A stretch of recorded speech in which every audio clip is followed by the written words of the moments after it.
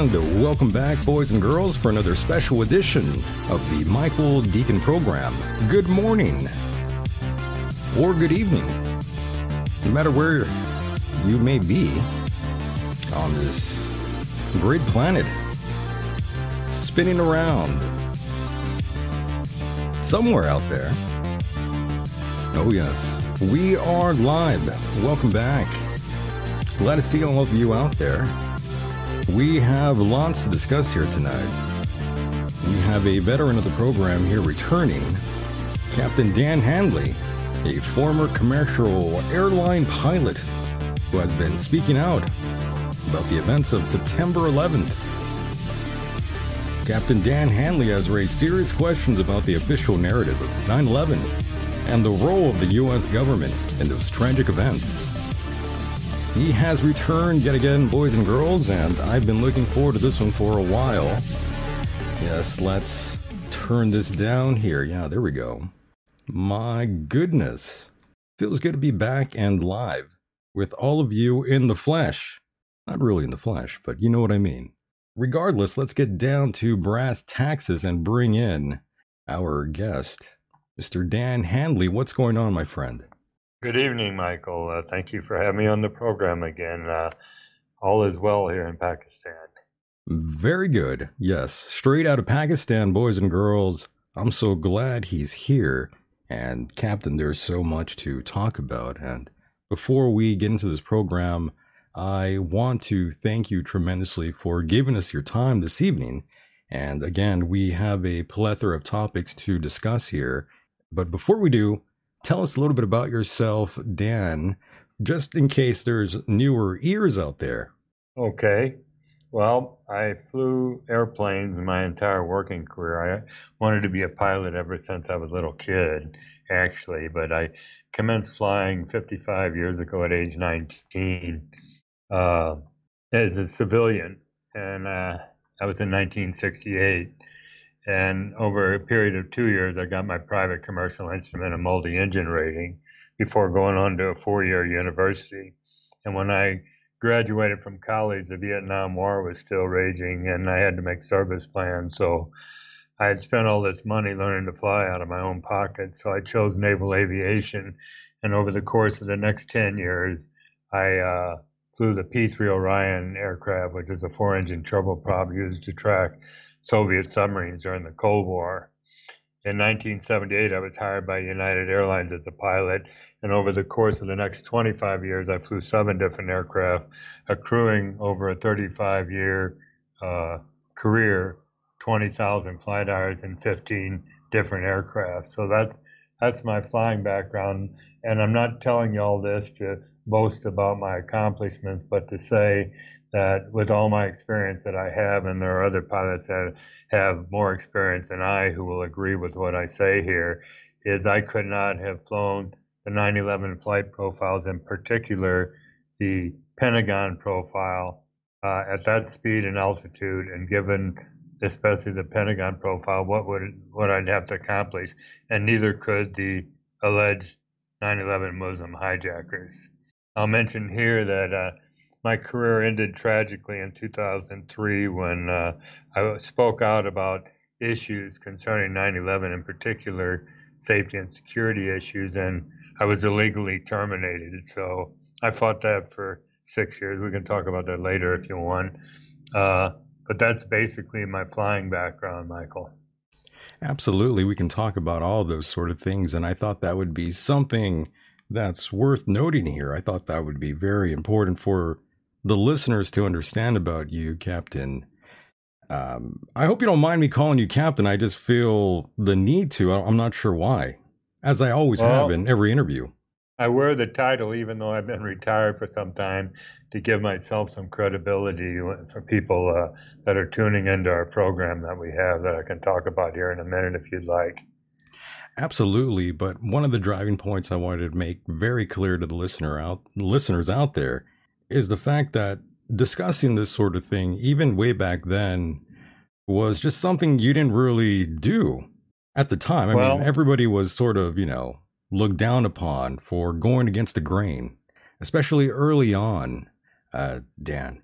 Well, in 2002 is when it first started for me, and I did not realize, well, perhaps it wasn't there at the beginning, but I did not realize the depth and breadth of the corruption both within the airline and within the government before I went down this road. So I was kind of naive in that regard, but I learned real quick just how corrupt it is. And I spent 6 years trying to fight my way back, not to get my job. I was trying to expose the crime that had been committed against me and other pilots like me.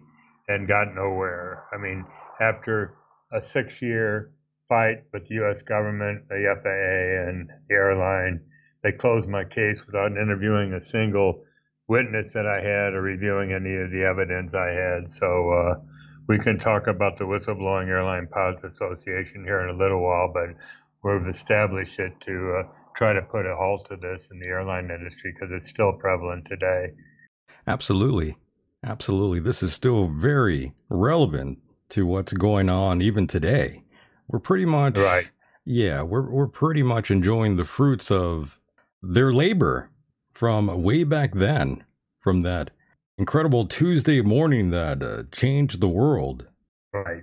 Oh, yes. And do you Well, still have any recollection of that morning, that Tuesday morning, Dan?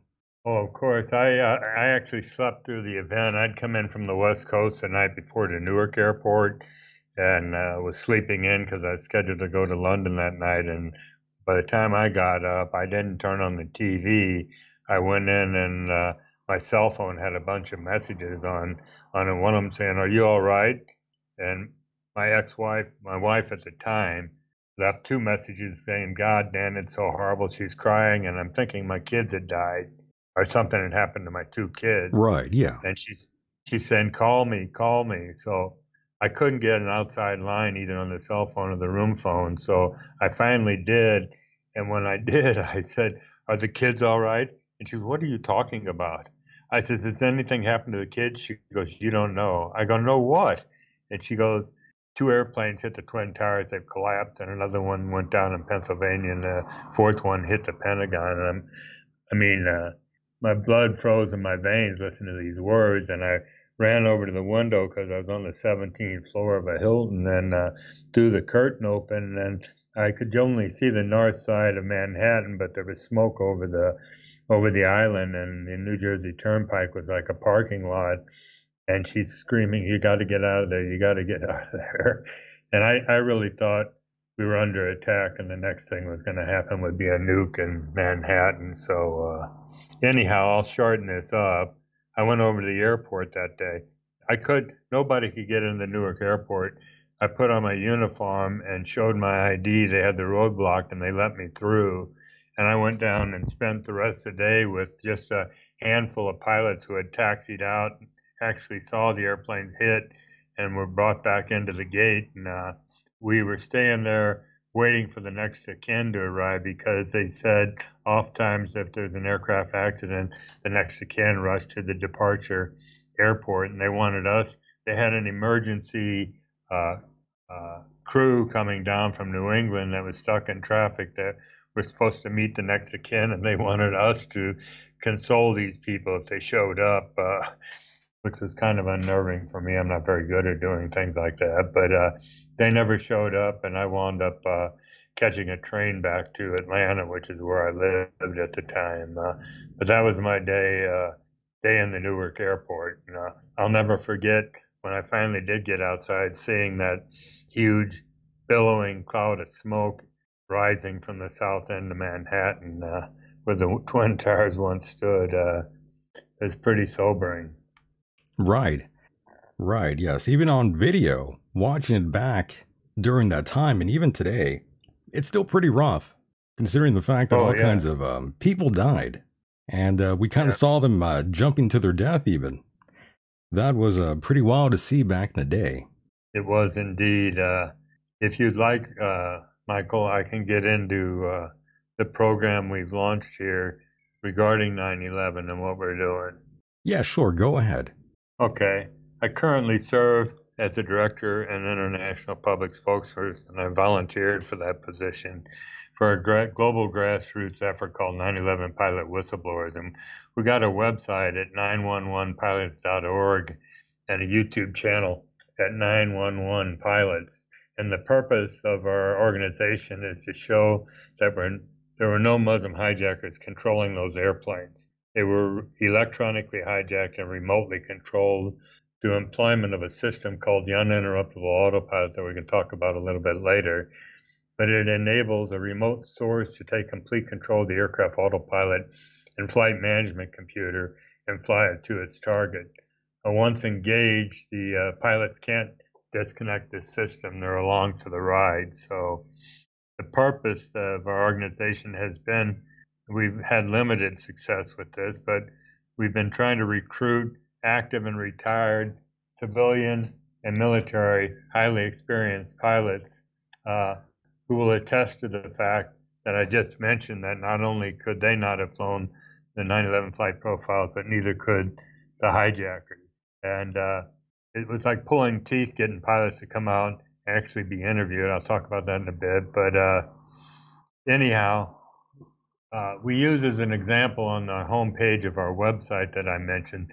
I'll mention first, if you're sitting at a computer, obviously, if you want to dial up 911pilot.org, I'll be talking about pages on the website. There's a drop-down menu at the top of the page, but one of the examples we cite is that Pentagon profile that was supposedly flown by a 29-year-old Saudi Arabian hijacker named Hani Hanjour.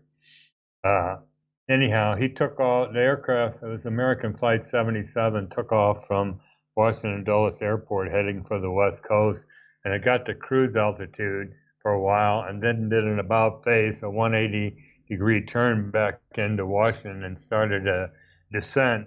And the plane got to 7,000 feet, just 5 miles west of the Pentagon, and it rolled into a 330-degree descending, accelerating corkscrew turn to arrive precisely at the surface without skidding the surface at over 500 knots to precisely strike the Office of Naval Intelligence on its first attempt.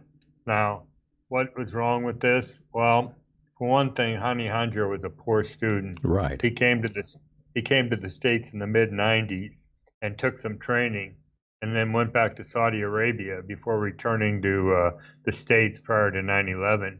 And he was such a bad student, he went to re-enroll in a school he had been in before, and they wouldn't even take him back because they didn't want to waste assets on him. But this maneuver I just mentioned was replicated in the simulator by a group of experienced pilots and flown.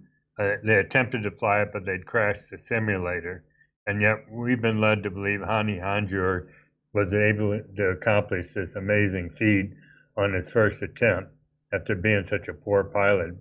But it gets even better than that, Michael. Yeah, that's one thing, though, that a lot of people out there don't understand. The fact that this would be nearly impossible, even for those that are very much experienced like yourself, Dan, this sort of flight pattern that they took was just something that, again, not even an expert could easily pull off, and let alone someone that missed most classes.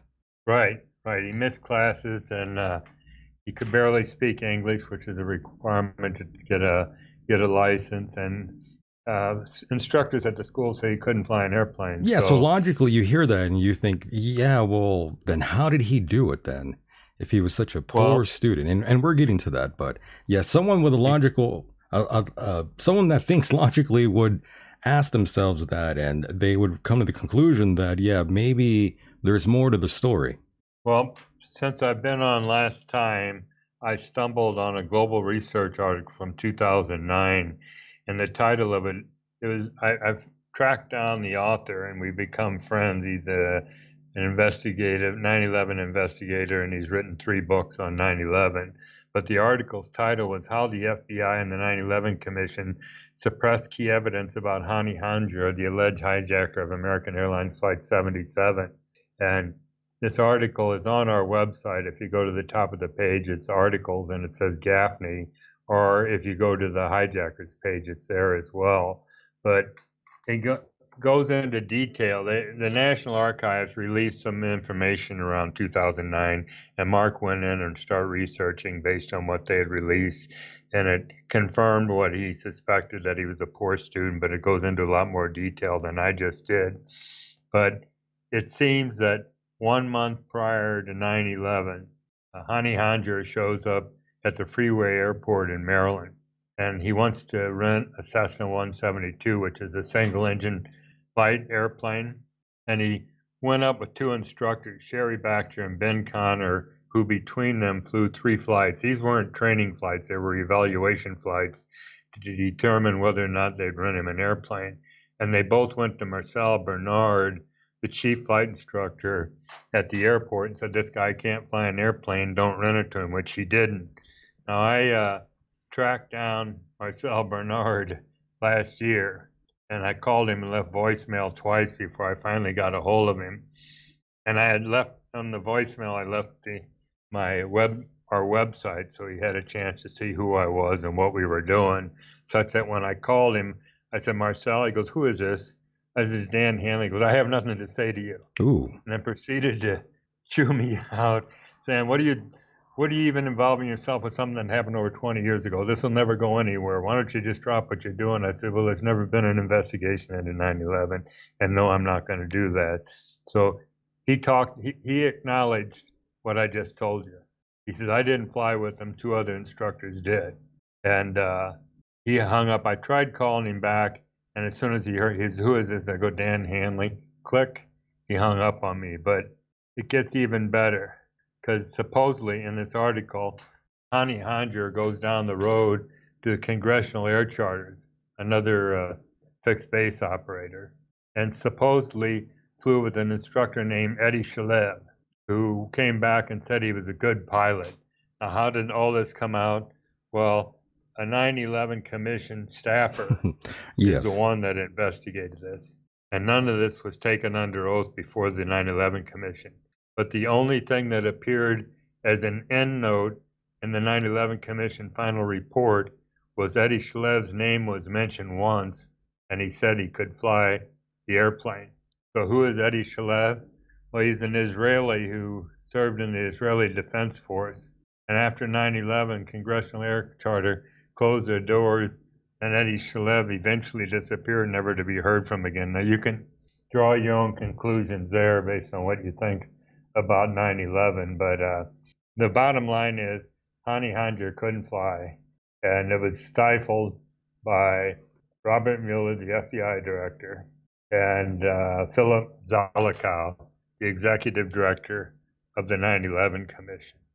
So Right. I was going to get into that when we got into the website, but that hijackers page on the website is really interesting. I actually interviewed Mark Gabney for about 45 minutes. That's on that page as well. So. Very nice. Okay. Yes. Go check that out, ladies and gentlemen, if you are even more curious. And yes, Hani Hanjour, oddly enough, he stayed in the same apartment complex as a friend of mine many, many moons ago, Dan, which is very strange. Yes, the hijacker that the 9/11 Commission claims that on his first flight with a jet, he performed maneuvers that not even a Top Gun military pilot could have done. Pretty wild. Right. Yes, exactly. It's very, very strange. Very strange. But yes, we're led to believe that this guy that was going to flight school, quote unquote flight school, training in a Cessna, yes, he was able to maneuver this giant plane. Yeah, it sounds like bullshit, Dan. It is. And the evidence that we presented, I'll talk about letters that have been written, but the evidence we presented to the government caused them to clam up on us, especially when we presented them with that evidence. And I don't need Marcel Bernard's testimony before a commission, because I can say I talked to the man direct, and what he told me was what is on our website. So anyhow, I was at a dinner party last week, and a young Muslim man came up to me because he overheard me talking to another man that was asking me about 9/11, and says, "It's been over 22 years. What are you doing still looking at this?" And I said, "So are you a Muslim?" He goes, "Yes." I said, "Has your religion and Muslims been trampled for over 20 years for a crime that Muslims did not commit?" He goes, "Well, yeah." I go, "Well, there's never been a criminal investigation, and it's the greatest crime ever committed on American soil. The 9/11 Commission was not." And actually, I'll mention that about the 9/11 Commission since I brought it up, because most people don't realize that that wasn't an investigation, and it would not have even occurred had it not been for the next of kin demanding the Bush administration for over a year to initiate an investigation into it. it didn't commence until November 2002.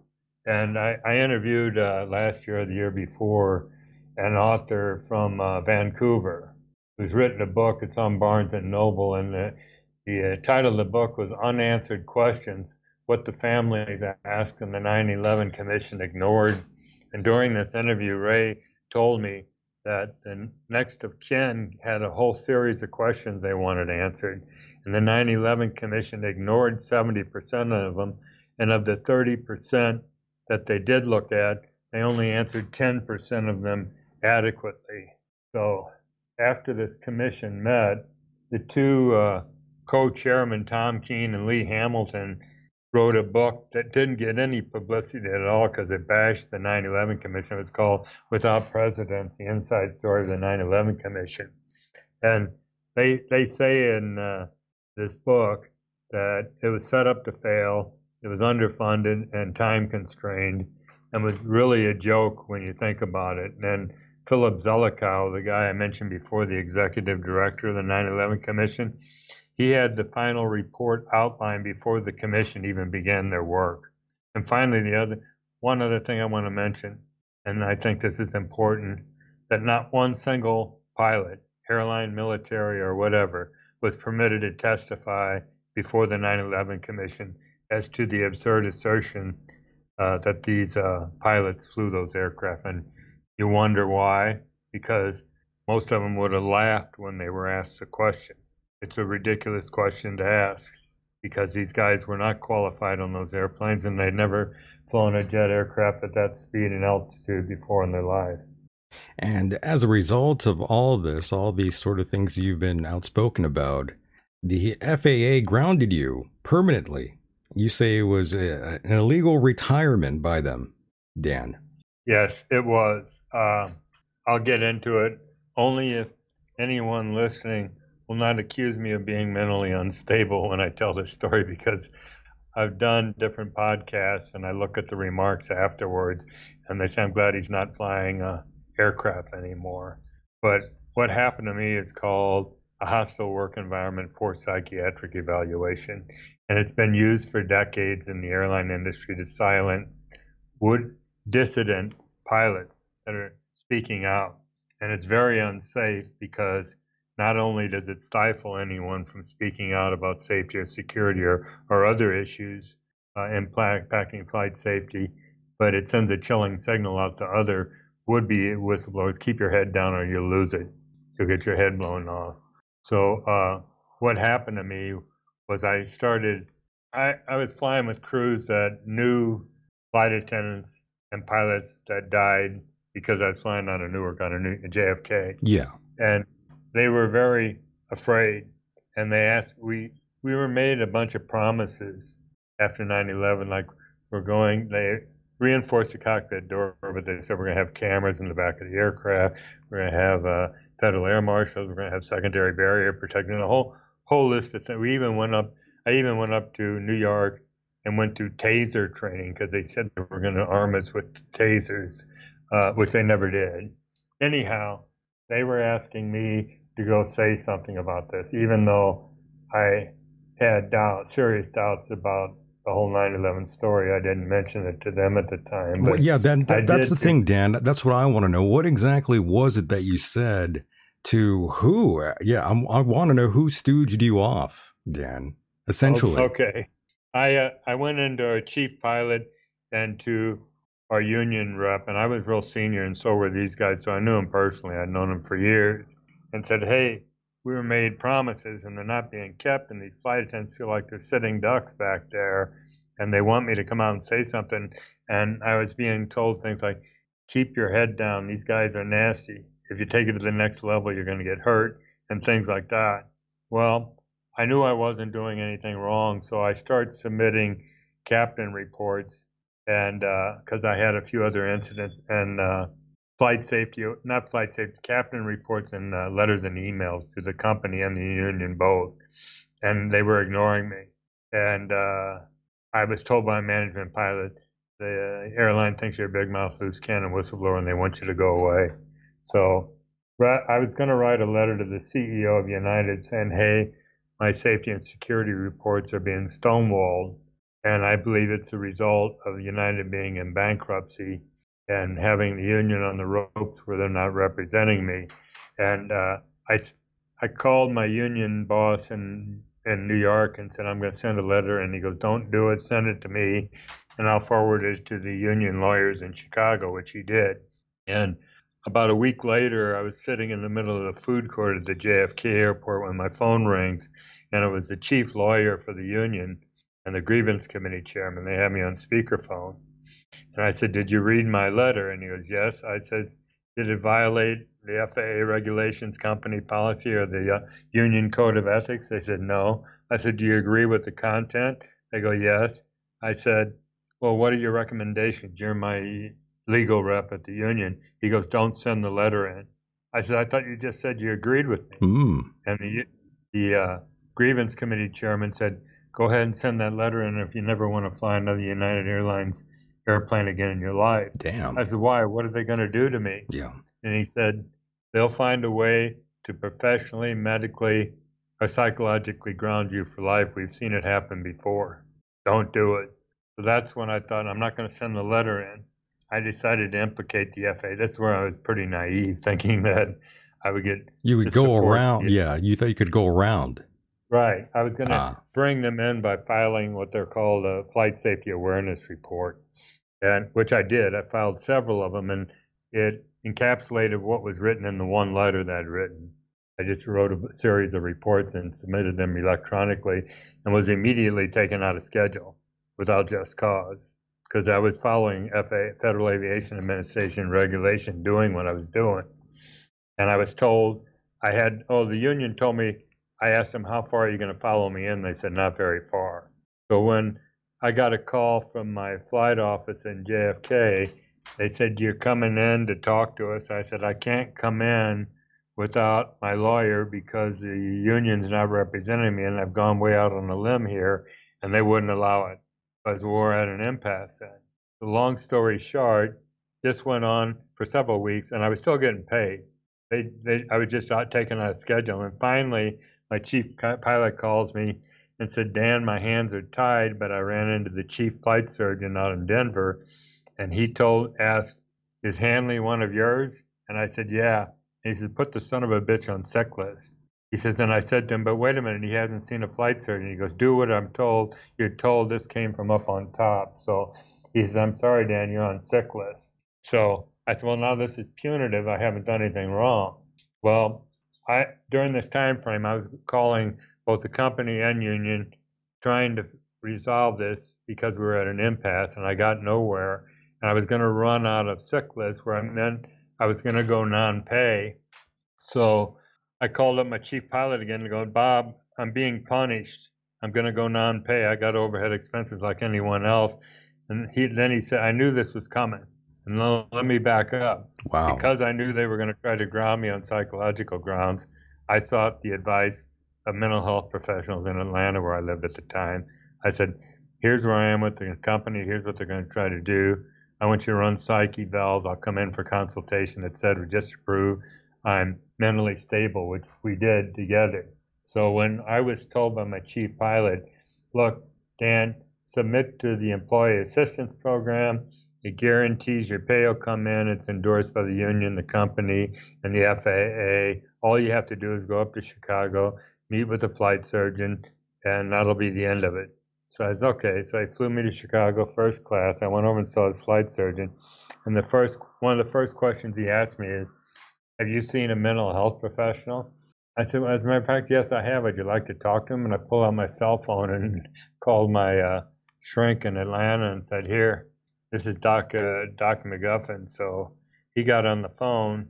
In the meantime, two pilots showed up from the union and I talked to them and told them what was going on. And my intent at that point in time was to go over and see the psychiatrist and then go to the FAA field office and file an FAA whistleblower report. But it didn't get that far. I went over, these two pilots drove me over to where I thought I was going to see a doctor in its office that was to a mental health facility, Alexian Brothers Behavioral Health Hospital. And I said, wait a minute, I thought, well, maybe she's got an office, or he or she's got an office inside. We went in, it was a Catholic facility. I checked in at the front desk. They took me to a room with these two pilots, and a Catholic nun comes in who wasn't a psychiatrist but a psychologist. And here I spent about an hour trying to explain to this woman who has no knowledge of aviation what I was doing in her office, and I saw I was getting nowhere. Well, by the time we got done talking, it was late. It was late. It was like 7 o'clock at night, and I was exhausted because I'd been up since 4. And she goes, look, you've got to see a psychiatrist. The company wants you to see a psychiatrist, and we can make arrangements for you to spend one night here and see her the first thing in the morning. You'll be on your way. Big mistake. I thought, okay, I'll take a room rather than go to a hotel and have to cab it back in the morning. So, Dan, if you could only see my face, I've been shaking my head for the past minute here. I can't believe they did that to you, Dan. That is infuriating. Well, they did, and I'll cut to the chase. Bottom line was, I see this psychiatrist. While I was there, they made me go to group therapy sessions. Right. I had to eat with some very sick people. And all this time I'm thinking, I had enough evidence, witnesses, and a correspondence trail a mile long. I thought to myself, I'm going to take the FAA and United Airlines to the cleaners, not financially, but otherwise, when I get out of this place. And little did I was released, even though the psychiatrist had never seen me but once. For a few minutes, I asked her what her diagnosis was going to be, and she said, I'm going to say you're bipolar. Well, I chuckled. I said, you haven't even seen me. I said, I know what bipolar disorder is. It's mania and depression, and I haven't exhibited either one of those here. She goes, well, that's what I'm going to do. And I said, well, I have 2 mental health professionals in Atlanta who will beg to differ with you on that diagnosis. So I got out of there, and like I said, I had all this information and evidence, including tape-recorded conversations that would have hammered those 2 organizations I just mentioned, and the government ignored me. I went to Washington, D.C., kicking down doors of congressmen and senators. I wrote letters, phone calls, you name it, and I got nowhere. They did you dirty, Dan. They really did you dirty, my friend. I can't believe those bastards did that to you. Well, not only that, my 2 young kids were impressionable at the time. Right, yes. They called them in Atlanta and said, something's happened to your dad. He's in a mental hospital. And yeah, that's not right. When it was horrible. Yeah. My ex-wife, who was my wife at the time, was a flight attendant. She still is. She just landed in London, and they contacted her when she was checking at the hotel and said, something's happened to your husband. We're flying you back to Chicago. So by the time she saw me, she was freaking. I go, Jeannie, nothing's happened. Yeah, absolutely, though. I'm sure your wife was in a mania at that point. Yeah. Well, eventually, this coupled with something else I won't even get into, another case I got into that involved United and mobbed up judges in Chicago was the straw that broke her back, and we separated and ultimately divorced. So the whole process for me destroyed a 27-year marriage, and my 2 kids who blame me for the divorce still believe the official 9/11 story. And think, oy vey. Excuse me. No worries, Dan. That's the thing, though. That's the problem that a lot of people out there don't understand that these things definitely do cause an effect on the family, and it really hits you the hardest, Dan. You lost something that's that's vital. Very important. And, again, Dan, I've always thought, your story is the most compelling one I've heard in terms of how whistleblowers like yourself are treated by our very own government. And, Right. You actually are no longer a U.S. citizen. This is a result of what you experienced firsthand, my friend. Right. And, people know this, and they've heard stories about other people. And that's how these mobsters get away with doing what they do, because they know they can with impunity. They know the government will protect them. So I don't know if you remember Doug Green, the other pilot that's been on your program with me. Right. Yeah, times. Of course. I love Doug. He's a good guy. Yeah. Well, great guy. We got together with some other pilots who have had this. Doug had this happen to him at UPS. They lied about him and they ushered him up. They were trying to force him to see a psychiatrist, and he refused, and they fired him for insubordination.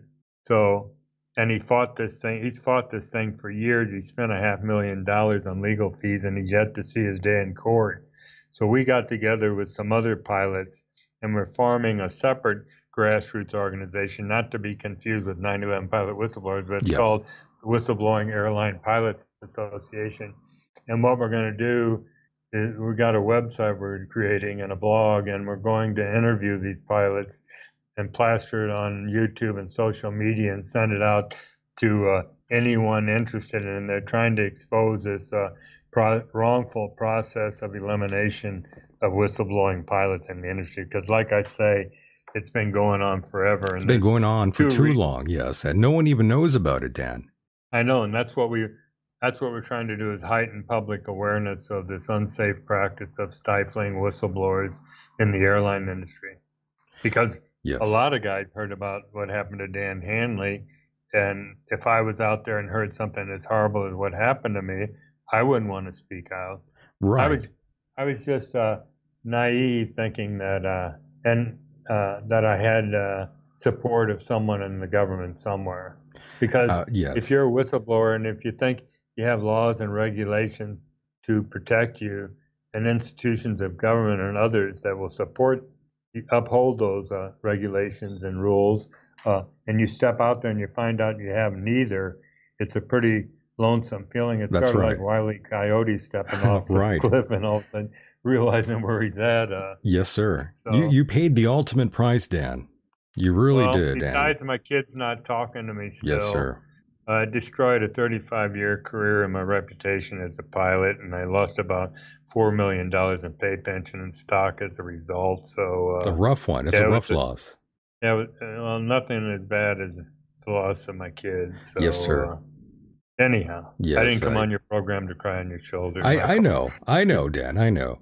I just want to drive home that point that these sort of things are quite dangerous for everyone, especially those that do things like yourself. You know, there's lots of pilots out there, even to this day, that are, like you said, trying to speak out about this and other things that are currently going on right now. I think you know what I'm referring to, and in hopes that we don't, you know, I don't want to mention that exactly here. I don't want to get booted off, but lots of pilots out there also, their hearts are being affected by, I'm sure you could take a wild guess, but we'll leave it at that.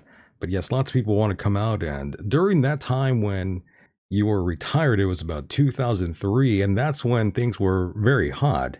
Let me just draw the picture very quickly here for the listeners out there, those who don't recall that or need a reminder. You know, during that time, you know, going against the grain, as I like to call it, going against anything mainstream will always be an uphill battle, Captain and listeners. But if you remember during that time, and I know you do, questioning the official narrative during that time was like playing with fire, Dan. Oh, I know. You could feel. In retrospect, hindsight's 2020. Yes, you could feel the tension in the air. All Americans could feel it, expressing any sort of skepticism towards the narrative that we were all being force-fed. You were looked down upon and at times even assaulted just for asking questions, Dan. You remember that clearly. I know a lot of people do, but that was such a unique time in our history. A time that set the stage for what was to come. And life essentially changed after that point forward in dramatic fashion. And the bottom line is that we were PSYOP, Captain. The running theme was patriotism. And understandably, understandably so. I mean, you know, we were all sort of made to feel like we're being pumped up, which we were. We were all sort of being groomed, this sort of fake patriotism. And it was all facade. We were lied to by our own government, and surprise, surprise. And it's not the first time they've done this, and it won't be the last time that the rug was pulled from under our feet, Dan. Right. And it was also the media. Exactly. Worked in concert with the government. Oh, yes. And whipped up all this patriotic frenzy that had people with tons of flags out in their yard and everything else. And we saw it again here with what just happened the last few years, Dan. You saw celebrities and the media out there pushing this sort of narrative, telling you to do this to save a life, Dan. And we don't really have to get too deep into that, but I also hate to say this, but I find it rather appropriate now to mention this right now. After everything that has emerged in the last few years, even the last few months, we've all been reminded of just how far down the rabbit hole truly goes. And Yes. I'll be more specific. The CIA, the biggest international drug traders, amongst other things, we've seen that they've been involved in the assassination of JFK. They lied Right. about weapons of mass destruction.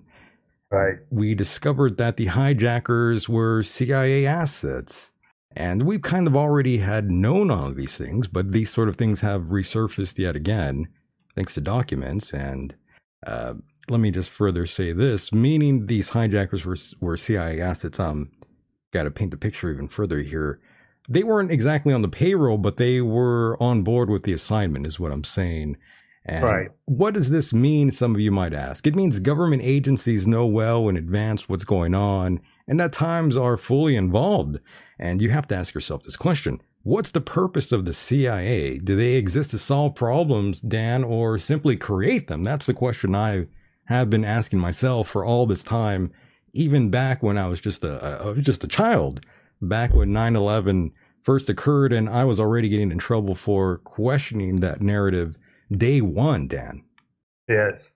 Well, I believe the CIA is there to augment or carry out the U.S. deep state agenda. Now, I'd like to momentarily step aside and talk about something else because people talk about 9/11 and the Yes, sir. deep state. Go Well, ahead, Dan. some people say to me, George Bush planned and executed 9/11. I go, please. He was a mouthpiece. He was a puppet. Okay. And they said, some people say, well, it's a deep state in the United States. Well, I believe it went far deeper than that. And it depends upon your worldview. I personally believe, if you want to talk about the 13 bloodlines, the Committee of 300, the Bilderbergs, Right, the yeah. Rothschild cabal, any of those things you talk about out there, I believe any or all of them got together and years ago planned 9/11. And I believe that Israeli Mossad, the US CIA, and the British MI6 and other intelligence agencies colluded together Right. to plan and execute this event. So that's where I think the CIA came in on 9/11. But you were talking about those other events in history. You can go back, and people think I'm maybe unpatriotic saying this, but you can go back to Pearl Harbor and question whether or not Roosevelt knew that there was a Japanese attack was imminent, which I claim, based on what I read, he did know, and they sent the high value units out to sea, and the attack took place because the United States wanted to engage Japan in a war. Okay, that's the first test of U.S. gullibility, but you can look at the Kennedy assassination, the lone gunman there, the Gulf of Tonkin incident, where they claim that North Vietnamese torpedo boats attacked the USS Maddox in the Gulf of Tonkin, which was a lie to get us into Vietnam. Right. You could You can even talk about mention Operation Paperclip as well, all the Nazis we brought over, and the right, fact that we right, sent most of them and even Hitler to Argentina. That all comes out very much later on down the road. And I'm always wondering how history will remember 9/11. Will they mention the fact that bin Laden's family was flown out that morning as well, out of the country, while everybody else right. was grounded? The fact that they buried his body out in sea, which I think that's BS. I think he died early on during this whole conflict. I think that was just more propaganda to feed to the American public, Dan. I agree. Uh, Again, an aside here, I know a professor here from the University of Punjab who 44-year physics professor. His last 8 years, he served as the vice chancellor of the University of Punjab, and he was at a student assembly, and he said to these students that former ISI Director General Hamid Gul had told him that bin Laden died in 2005. He said this publicly. Well, he drummed up charges and fired this 44-year professor for speaking out about bin Laden. and he's still unemployed. They drummed Wow. up charges, and they even threw him in, went so far as to throw him in jail, but the public outcry was so loud that they released him. So he's written 16 books, and one of them's called 9/11 and the New World Order. He sent it to me, and I read it, and the guy really knows a lot about 9/11 and has a very broad perspective on what's going on with the New World Order. Because Yes. where I was going with the Gulf of Tonkin and all, I believe that Oklahoma City was a test of U.S. gullibility. Okay, I believe that 9/11 was a test of global gullibility, and most people bought into it. There weren't riots in the street afterwards. Okay, and now you can get into Ukraine or COVID, which you probably don't want to go there, but other tests of the gullibility of the American and global population is what's going on here. And I shudder to think what the next false flag operation is going to be, because Right. the media is in bed with them. Absolutely. And I don't watch mainstream media, but I did flip on CNN periodically just to see what they're reporting on COVID with Jake Tapper and John Berman, and it made me sick. I mean, I'm not denying that something was out there killing people, but I don't believe their numbers. I still refuse to believe their numbers that they were putting out. So Right. A lot of people don't agree with the statistics that were being shoved down our throats, and I think everyone out there can agree with that wholeheartedly. It doesn't matter what side you are politically. I think we can all sort of agree on that. And there's so much to discuss here, and we're not even done here. We do have a phone call here, Dan, and that's one of the things I did want to mention. If anybody wants to call in, we are more than open to have a discussion with you. If you want to call in, that number is 424-666-2425. Don't be afraid to call in. And go ahead, caller. You are live on the air. This is Charles Walker. I'm captain or retired United. Can you repeat that? Similar. Can you repeat that just quickly? I'm sorry, you sort of got cut off. Yes, I said I'm a retired captain, United Express also, and I had similar situation with the union and everything, and they told me, they sent me for a test, which I thought was going to be physical, but they turned it into some mental stuff too, which they told me the union told me do not go take that test. Nobody can pass their test. But anyway, I wanted to add that when I was riding on the employee bus, I talked to a mechanic, and he believes he installed a box in that plane that crashed, because he said it was real strange. They told him to install it, but don't write it in the logbook. So I just wish I could find that mechanic again, but I think that's a piece of evidence that adds to what Dan's talking about, that it's a special box that took control of the airplane, I believe. Anyway, thanks for doing this, Dan. What's that? I said, thank you for doing this, Dan. Oh, sure, Captain Walker. Let me just say one thing. On our remote control page of our website, if you go to the bottom, there's an interview that Rob Balsamo, a captain who founded Pilots for 9/11 Truth, did with an avionics technician named Wayne Anderson. And I tracked Wayne down, and about 2 months ago, we talked for about an hour and a half on the phone. But if you listen to that interview, Wayne actually saw this system in operation and worked on it on a Boeing 757. And guess what year that was? 1996, 5 years before 9/11. And after he did this interview, McDonnell Douglas called him up and chewed him out, said, what'd you do the interview for? You're causing us a lot of problems. So we know the system exists. We know it existed prior to 9/11. If you Google uninterruptible autopilot, you'll get a Wikipedia article that says Boeing patented this system in 2006 after 9/11. Well, that's true. We got the patent. We know that. But we also know they've developed this system since as early as 1944. Right. It was used in World War II, matter of fact. That's correct. Yes, and it gets pretty deep, ladies and gentlemen. And caller, I don't want you to hang up just yet, but you are definitely on board with what we've been discussing here tonight about, in reference to like the hijackers, for instance, Hani Hanjour and the Yes, rest. sir. It's impossible that if people have ever flown an airplane, to how hard it is to fly visually. Even though it was a clear day, it's still, especially at high altitude, you can't really tell where you are. And to be able to, it'd have been much easier for just to follow the river and hit the Pentagon. I agree. They didn't hit. Yes. That would have went right in Dick Cheney's office if they'd have done that. That would have been good. But no, they had to hit the good people that were doing the audit on the lost money. Right. Hani Hanjour was the Michael Jordan of aviation. Pretty wild. Yeah, exactly. Pretty wild stuff there. Dan, sorry, go ahead. I didn't mean to cut you off there. No, I was just going to say 3 direct hits on 3 buildings. Had any one of them not been accomplished, it wouldn't be mission accomplished. They wouldn't have been successful in doing what they did. And people say, can this autopilot do it? Absolutely. And you'll attest to this, Captain Walker. The navigation systems on today's modern commercial jet aircraft is derived from cruise missile technology, and it's extremely accurate.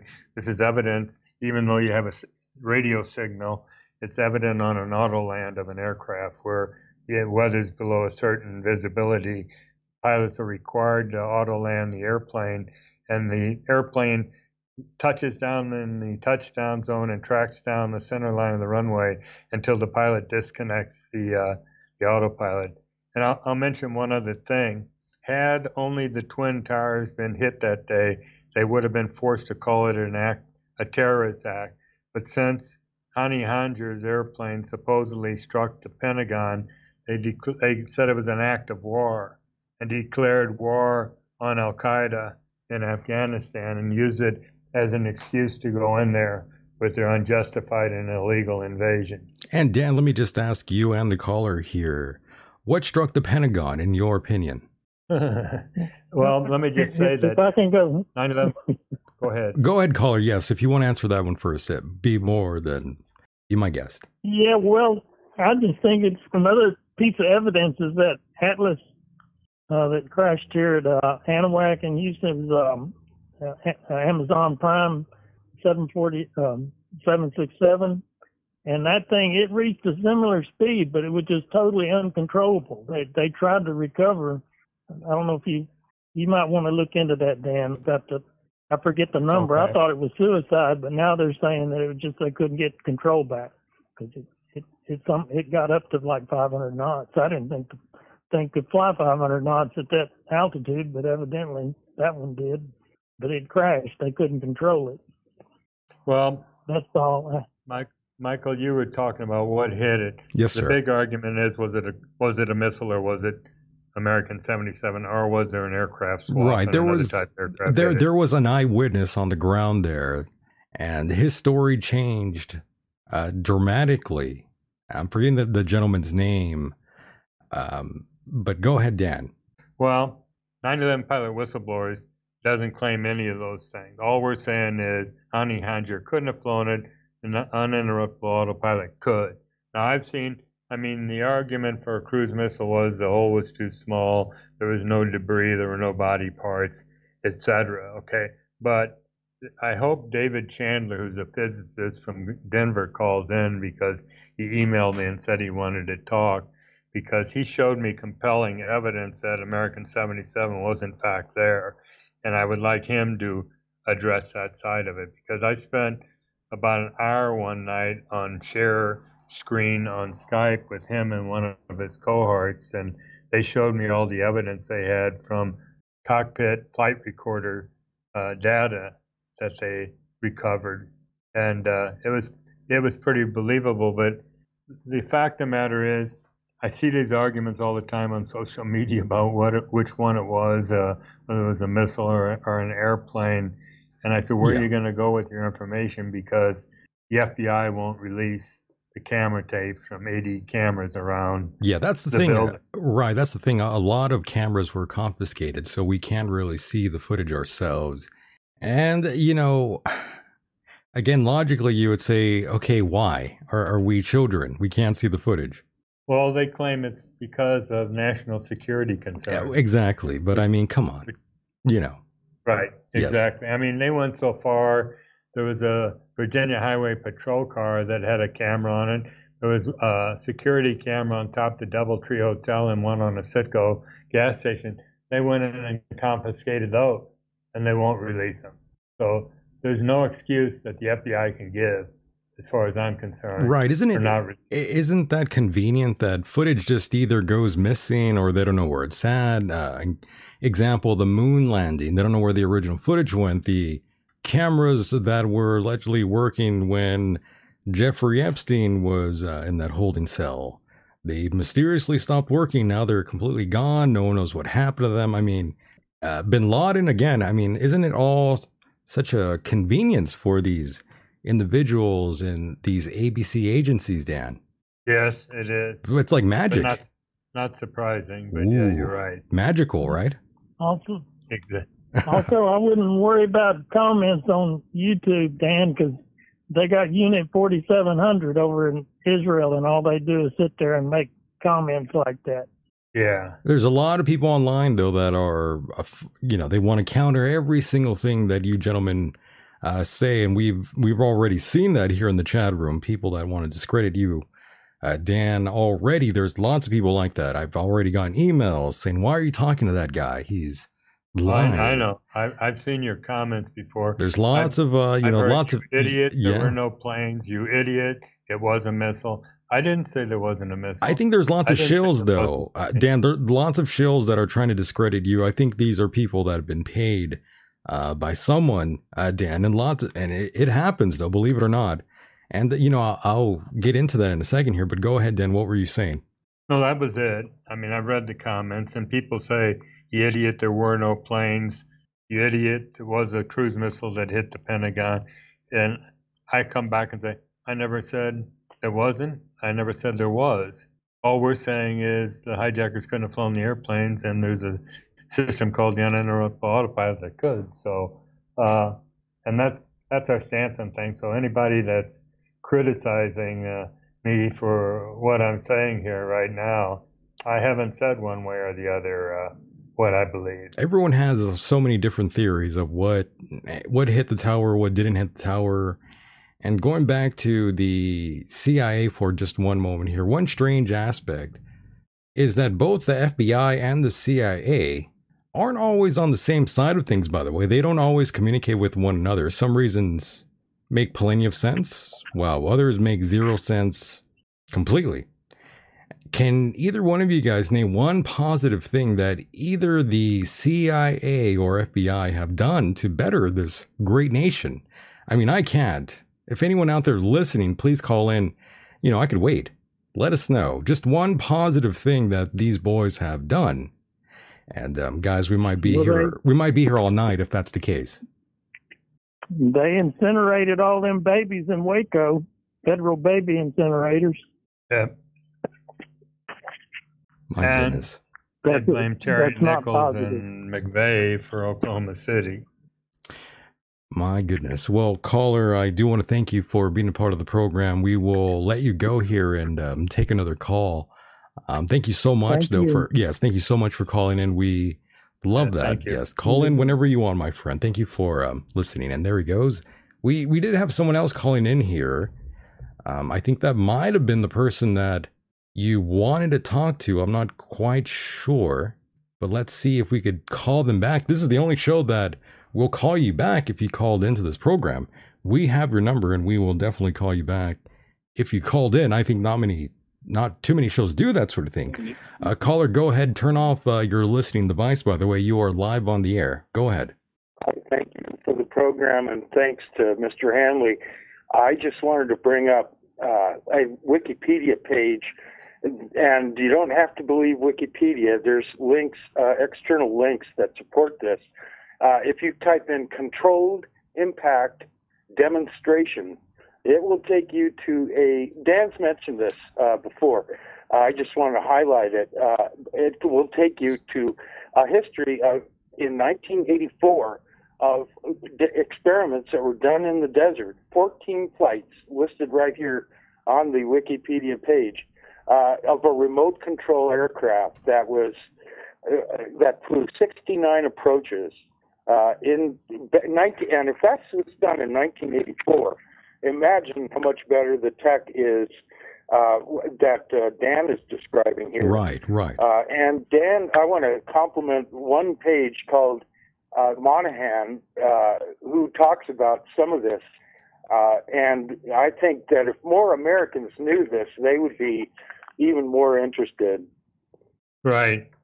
That's why I do podcasts trying to get people to go to 911pods.org, because I work with a group of people and we put this thing together over a period of 4 years. And we believe that if you read the whole website, and it isn't a difficult read, and you watch the videos, you'll walk away completely convinced that the hijackers couldn't have flown the airplane, and you'll be knowledgeable about this uninterruptible autopilot system where, at the end of the remote control page, we say, you be the judge. Was it the hijackers or the uninterruptible autopilot? So we're not saying there's conclusively. There's an excellent section here under articles and Monahan. And if I could make a suggestion for a future program about that, this dovetails with the incredible Wikipedia article that will prove to any skeptic beyond a shadow of a doubt that in 1984 the technology existed to make 69 approaches, which is astounding, really. So anybody that doesn't believe the first part of this, they simply need to get educated. And again, thank you both for spending the time on this very important topic. No worries. Yes, it's a very important topic that I don't want people to sort of forget about. We are sort of in that generation that is laced with apathy and barbiturates, unfortunately, and people just seem to forget about everything. So yes, caller, thank you so much, though, for being a part of the program and calling in and letting your voice be heard. Don't be a stranger. Call in again and be a part of the program. Thank you. I will, and I'll subscribe and spread the word. Thank you. You got it. Yeah, share the show. Much love to you, my friend. There he goes. And yes, lots of folks calling in here, and we need to call this person here. They left a voicemail here. Let's call this person back here. This might be the person you were looking for, Dan. Hopefully it was. And yes, ring. Hopefully they answer their phone here. Yes, caller. There you are. Caller, go ahead. You are live on the air now.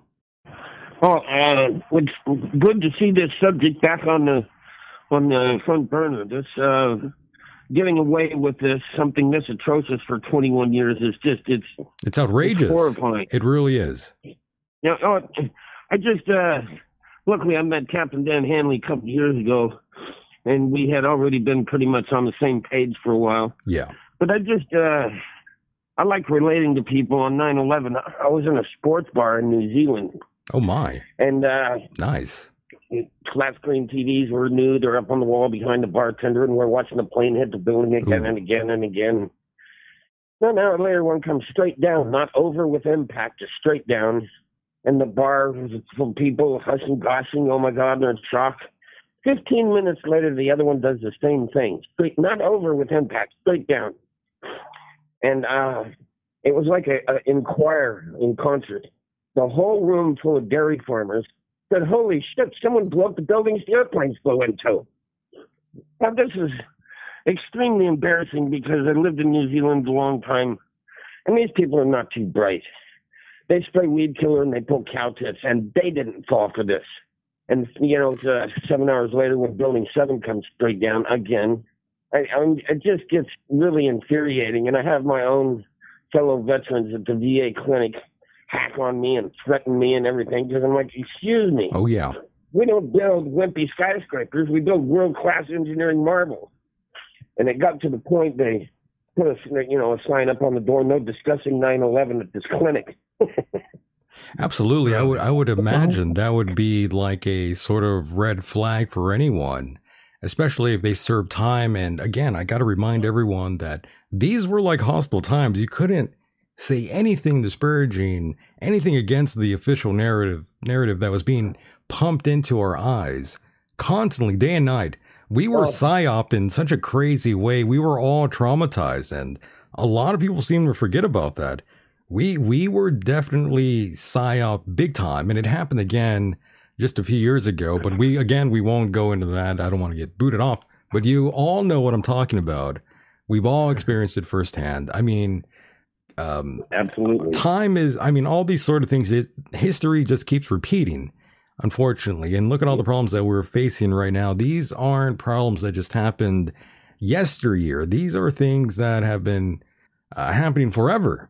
Yeah, and this incident's part of a plan that was in the works for 20, 30 years. A long time. Who was it? Arnon Minson had made the movie The Medusa Touch. And that's the prime example. It's like they give, what do you call that, predictive programming? Predictive programming, yes. Make a movie, put this idea in these idiots' head, and sure enough, they pulled it off. They made it happen. And here's the thing, though. A lot of people out there are finally coming to that realization that this narrative that we were force-fed was all BS. And again, they did it to us, but this time it backfired. Now a lot of people are starting to wake up and sort of slowly realize that all this... That's exactly right. There's yes, sir. The thing is it's screwed up. If the plane that Gibney shot down in Pennsylvania had made it to World Trade Center 7, the American people wouldn't look like such a bunch of idiots, and me and Dan Hanley probably have to shut the hell up. But it didn't. And like Christopher Berlin said on 9/11, we were given a gift at 5:20 p.m. We're just not using it. And the problem is, to use this gift, you're going to have to be anti-Semitic. And to find out that there's no Muslims, and now we've dropped bombs on women and children in 8 countries for 21 years, there's only one way to apologize for that properly. And personally, I push the 110th expulsion. Right. People don't realize these people called Jews have been kicked out of every country they ever set foot in. They have a history that is so rotten. And I didn't know anything about Judaism or the nightmare that is on humanity until I started looking into 9/11. And it's stunning. And the self-censorship, Christopher Berlin uses that a lot, as Americans are trained to self-censor. And they do. It works great. You're not allowed to say anything about the precious victims, and that's how they got away with it. Right. And that's still being implemented today. Rick DeSantis what did he signed say the other day? Did you hear what Rick DeSantis signed the other day? Oh, what was he saying, Dan? He flew over to Jerusalem to sign a bill for the state of Florida. DeSantis went to Israel to pass a law for Florida. Just, at some point, we got to step up to the plate and start taking these assholes out. That's open, clear-cut treason. Israel is a country in the Middle East full of Poles and Russians. They don't have any business making our laws. And it gets to the point Captain Dan Hanley knows I've had several visits from the FBI because oh no, I don't give up. And my daughter went to Iraq. She didn't understand, and she paid the price over there. And my brother, who's a reasonably intelligent man, he's a pilot also, went and dropped bombs on people and all that. And I try and get him to look at that third skyscraper, and he resorts to that faggoty conspiracy theorist shit that sends me wild. And it's had a major impact. When the FBI was here, they came to my house with the Maui police, and they come up and they said, "Are you Federal Reserve Brown?" And I said, "Yes." And they said, "Are you threatening to kill Donald Rumsfeld?" And I said, "Ain't you?" And they just crack up and take off. They don't leave me in handcuffs and leave with their heads hung in shame. And I'm chasing them up the driveway going, "Let's talk about why. Where are you going?" And yeah, it's really didn't they come to your house and ask somewhat about comical. Me? What was that, Dan? What'd you say? Come to your house and ask about me? Beg your pardon? Didn't the FBI come to your house and ask about me? Yeah. Oh, yeah. They wrote down you. They wrote down Christopher Berlin, Dr. Alan Sabrowski. I rattled off a long list of names, and it was a couple of years ago, and Danny Jawenko had just been murdered right after that interview. And I told him, this is embarrassing. This is not some whodunit with a lot of complicated twists. This is embarrassing. A caller, we might have to. Job, they said we're not worried about you doing something. We're worried about you motivating others to do something. I said, well, I'd like to motivate you. You're the one who needs to do something. Right. Caller, given the fact that, you've talked to the feds, we might have to end your call here. I mean, I don't want to get involved with a criminal here on this program. Yeah. That's a joke, by the way. Yeah, that's me, the criminal. Yes, you're the real criminal here in all this, right? Oh, that's crazy. I'm glad you called in. Yeah. Thanks for letting us know about that. I'm sorry you had to deal with the feds coming to knock on your door there and bother you. Oh, no, it wasn't a bad thing. They left. It's always good when they got to leave embarrassed. And I gave him permission to talk to my shrink at the VA. And my doctor there was really cool. She's a lady from Haiti, and she's up to speed on everything. And she says, Mr. Brown's problem is he's right. Very nice. Well, once again, I do want to thank you for giving us a call here. We'll talk to you soon. Don't be afraid to call in next time we do one of these shows. Hey, terrific. Yeah, I just got back from Bangkok. I got terribly sick on the plane, so I probably sound like a head full of snot and apologize. No worries, It's really good to hear this Captain Dan Hanley again. Oh, yes. That man's really stuck his neck out for all of us. As he in a big way. We love and respect Dan so much, yes. And thank you for the call. Thank you for having him on the show and going after it. And we need to do this 21 years later or not. You got it, yes. Absolutely. We can't let this go and keep fighting the good fight out there where you are, my friend. Stay strong, and we'll talk to you soon, brother. Thank you, Michael Deacon. Have a nice day. You too. Bye-bye. We love that. And there was one other person trying to call in here, Dan. I think they might have one more question for you, and we'll continue along to all kinds of other things here. And caller, yes, you are live with myself and Captain Dan Hanley. Go ahead, sir. Hi, this is David Chandler. David. Am I on the show? Yes, you are live, my friend. Okay. Anyway, so a couple of us, Dan, who can tell you a little bit more who I am or whatever, but I'm active with Scientists for 9/11 Truth and a couple of other organizations. But a couple of us did quite a bit of research on the evidence at the Pentagon. And it's very, very clear that there was a 757 that hit the Pentagon. The early photographs showed a small hole in the Pentagon wall, but that if you look at the photograph again, there's fire hose spray obscuring the entire first floor. So that's just a small hole in the second floor. Just a few minutes later, the same photographer took another one that showed all this wide, about 100-foot opening on the ground floor. And there's actual impact damage beyond the opening where the tips of the wings slapped on the walls. And so you have impact damage on the outside that couldn't have been made by an explosion or a cruise missile or anything else like that. So I'm just saying, if you look at our website, 911speakout.org, there's a Pentagon tab there, and there's a ton of evidence. I just wanted to point that out. Very nice. Very nice. Thank you, David. Okay.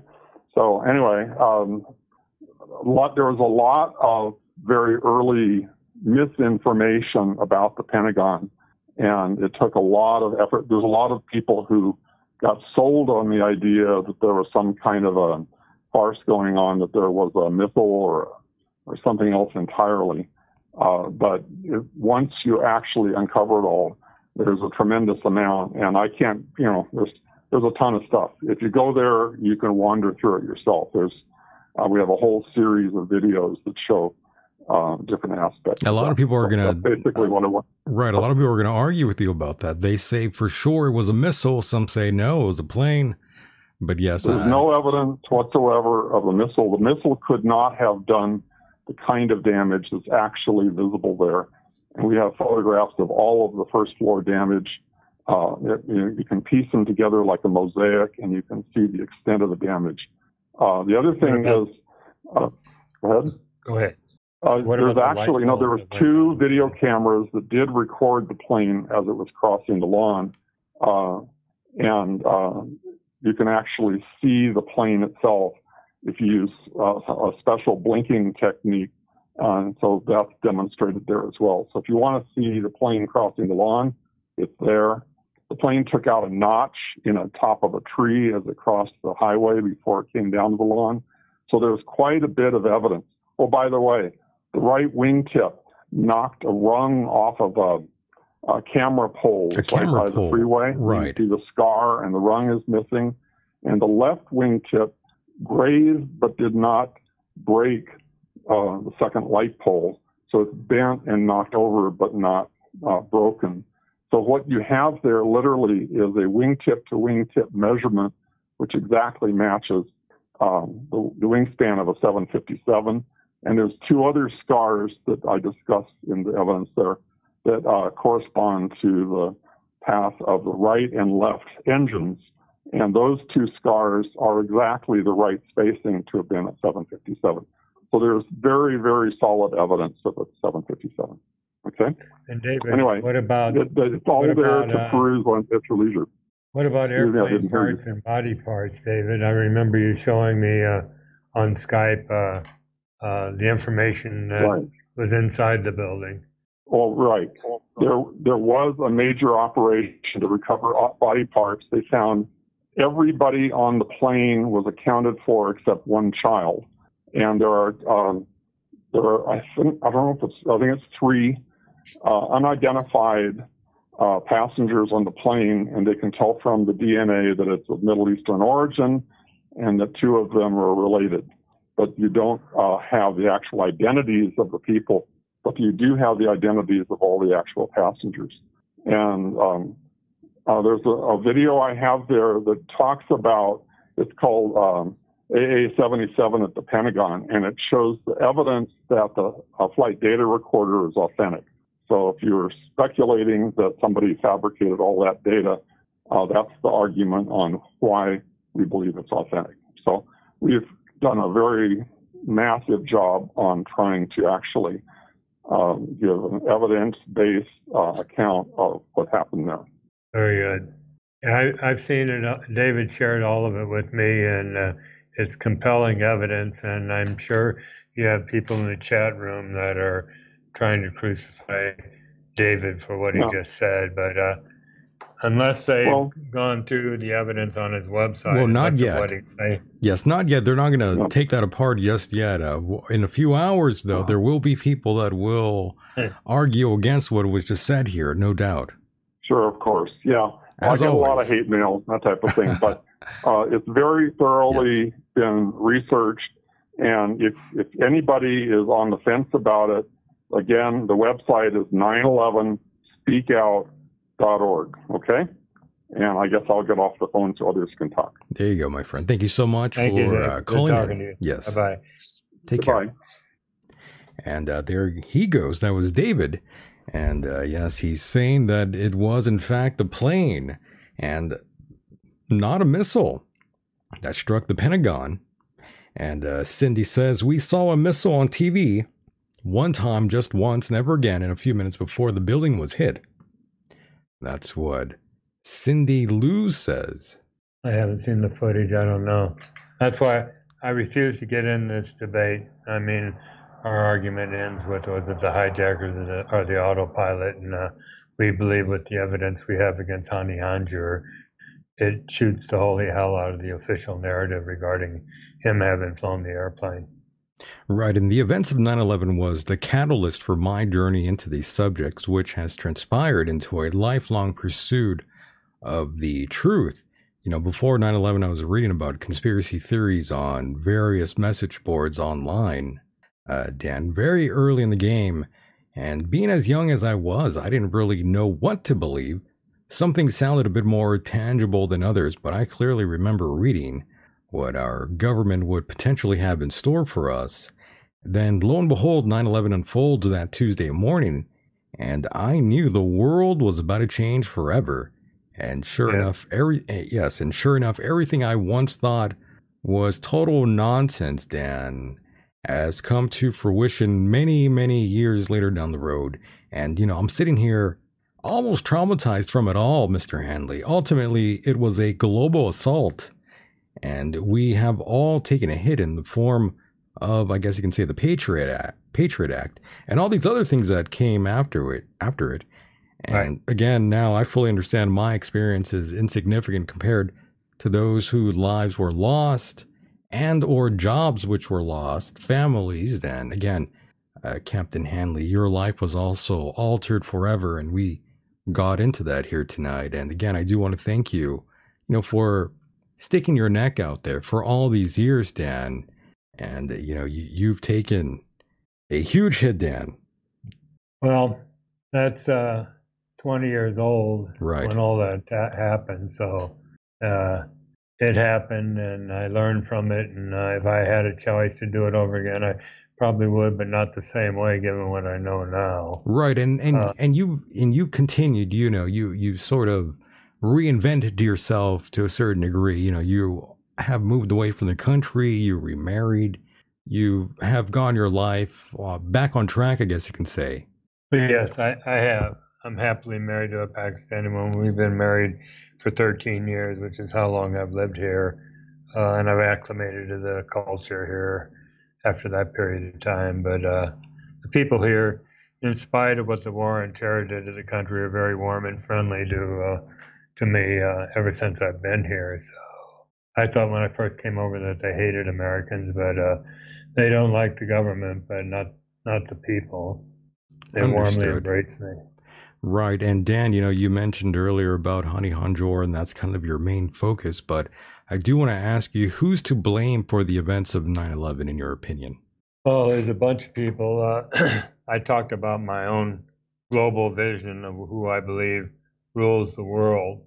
And I believe it was a group of people. I believe the most wealthy, powerful, ruthless subhumans on the planet ordered the hit, and I believed it was carried out by who I mentioned: Mossad, CIA, MI6. Oy vey. Yes. Yes, that's who I believe. And people say, well, why would they do that? Well, you've got to understand the Rothschild cabal, the creation of the nation state of Israel, the Balfour Agreement, the Greater Israel Project, and what that's all about. Understand their rationale for doing what they wanted to do. And then you go to the U.S. side of this thing. Someone reaped the benefit of a $6.2 trillion expenditure that occurred since 9/11. And I claim it was a military-industrial complex. And I believe they were salivating after 9/11 for the money they were going to reap with the wars that followed. And lots of money was made that morning, by the way. Yeah. Oh, that morning, yes. Lots of money. Even beforehand, lots of money was made. In terms of insider trading that also occurred. Right.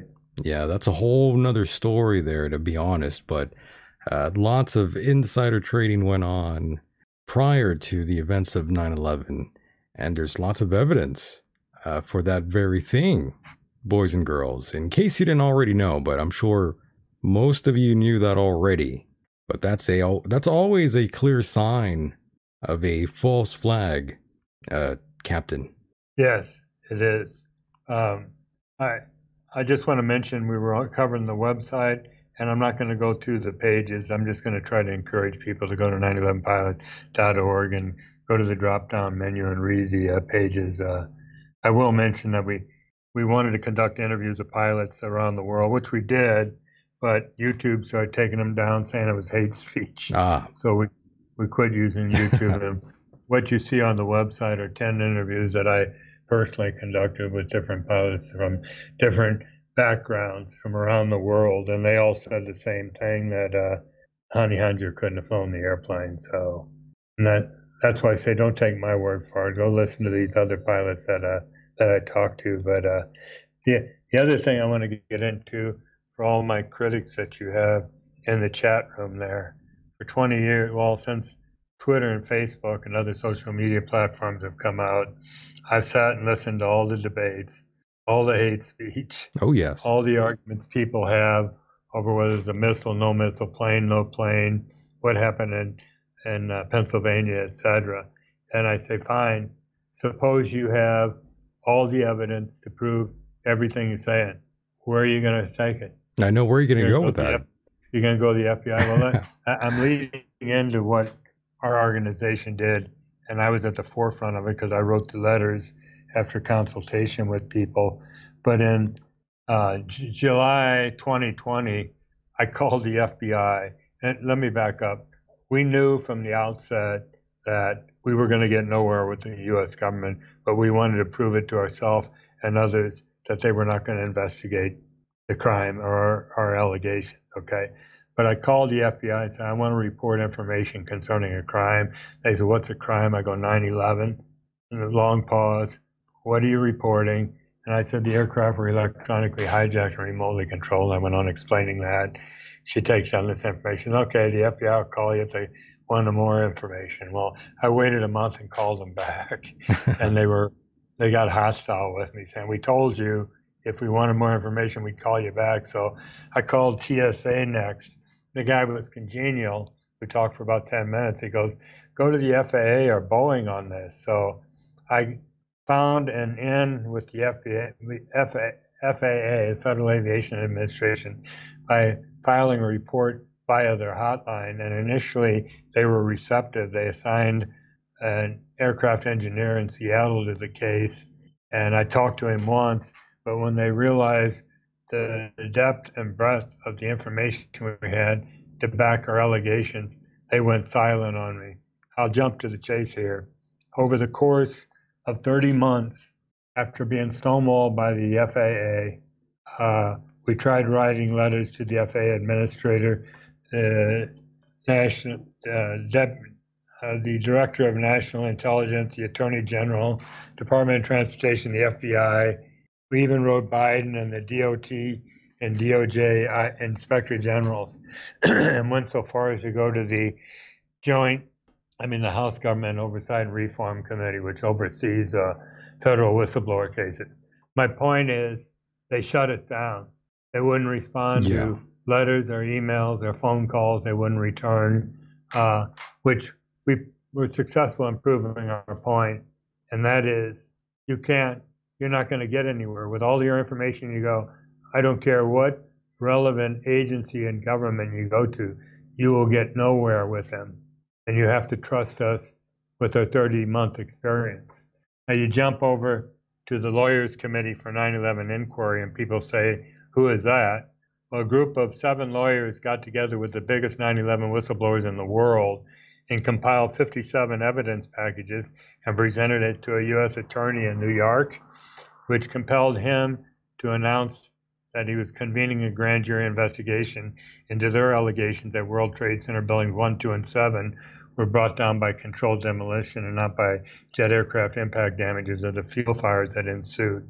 So what happened with that case? The Department of Justice, the FBI, and the National Institute of Standards and Technology blocked their evidence and the grand jury from moving forward.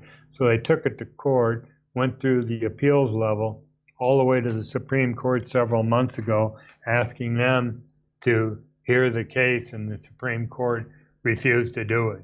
So they went the legal route, we went the political route, and together we got nowhere. So what is 9/11 pilot whistleblowers doing right now? Well, who besides the next of kin suffered the most as a result of the crimes of 9/11? I'll answer that for you. There are 1.9 billion Muslims in the world. I mean, Islamophobia has flourished based on crimes that Muslims did not we claim Muslims did not commit. So we've written to the Organization of Islamic Cooperation. Now, who are they? They're headquartered in Jeddah, Saudi Arabia, and it's the UN of the Muslim world.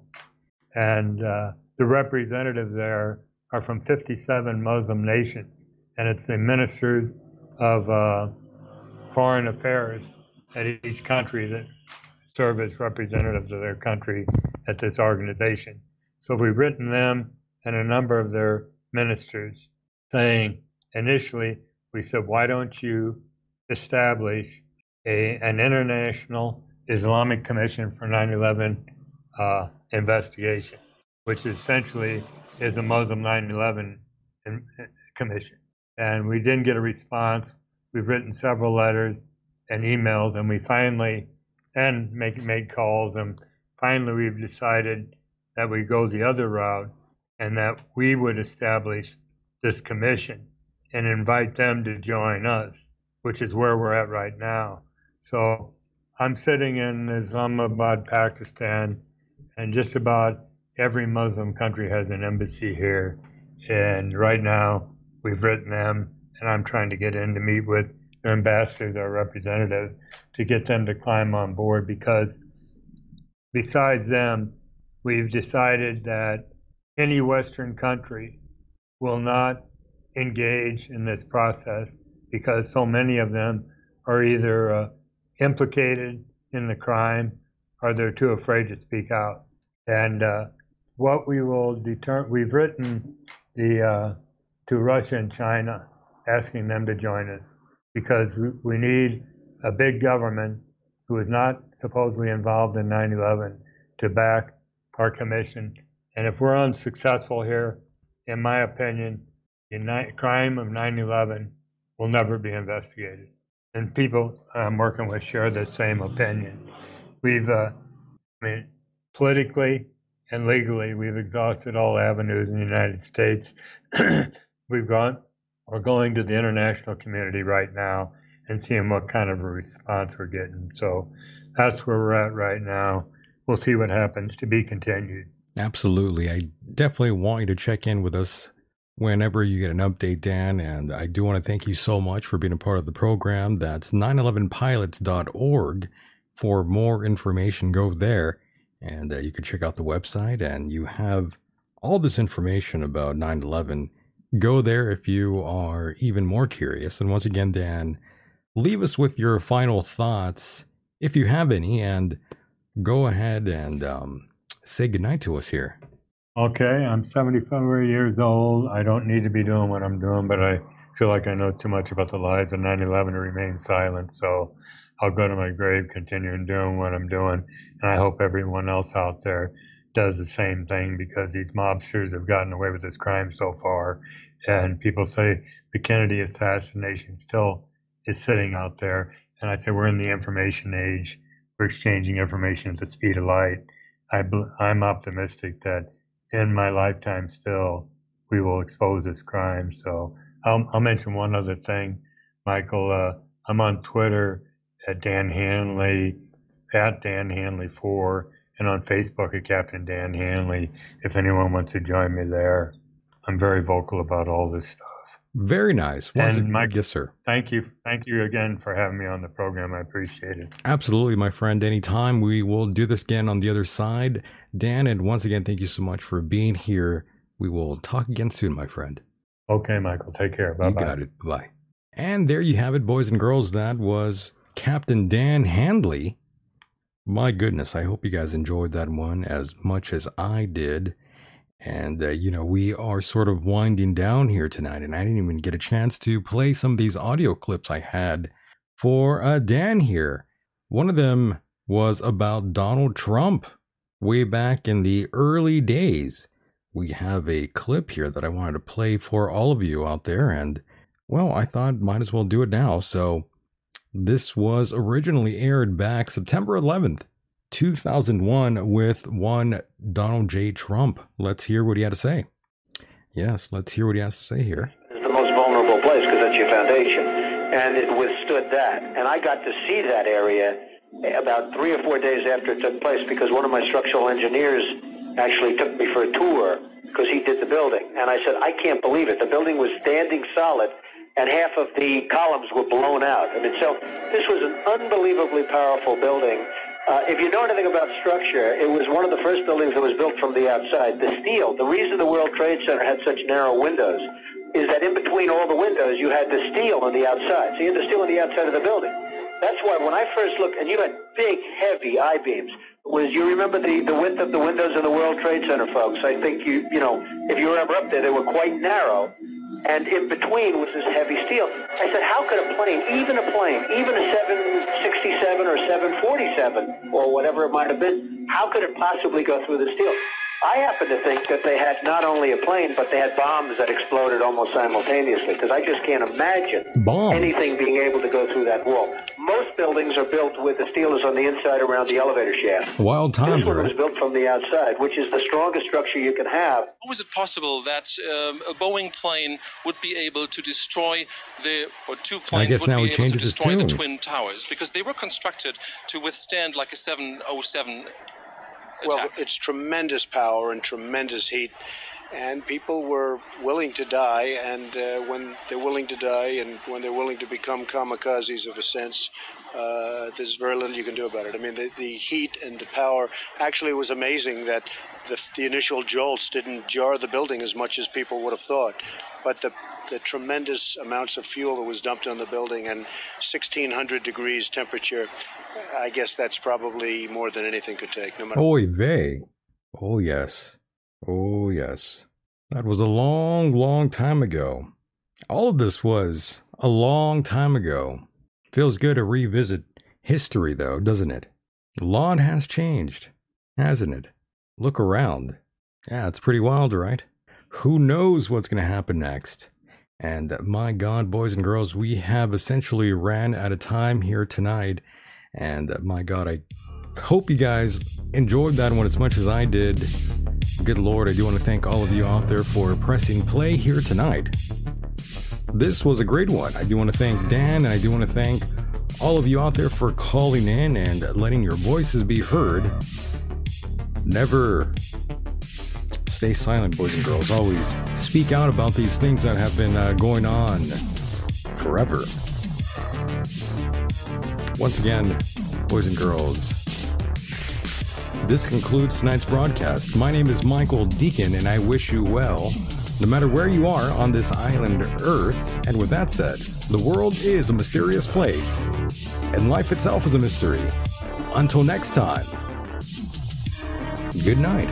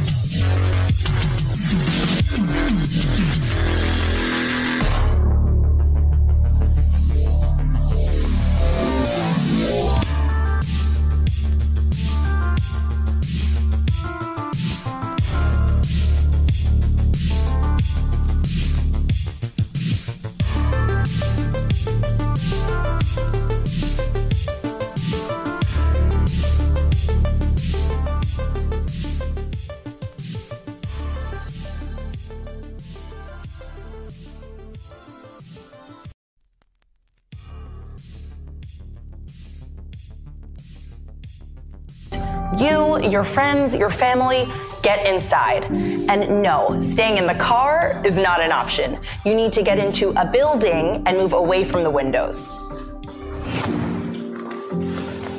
Step 2, stay inside. Shut all doors and windows. Have a basement? Head there. If you don't have one, get as far into the middle of the building as possible. If you were outside after the blast, get clean immediately.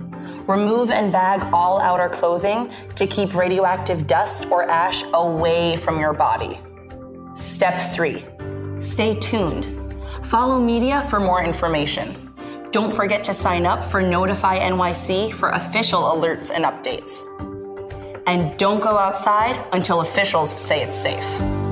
All right? You've got this.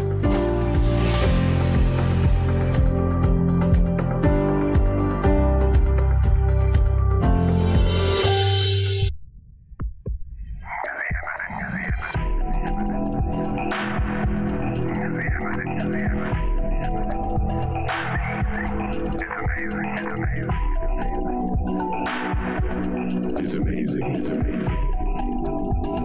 The Michael Deacon program.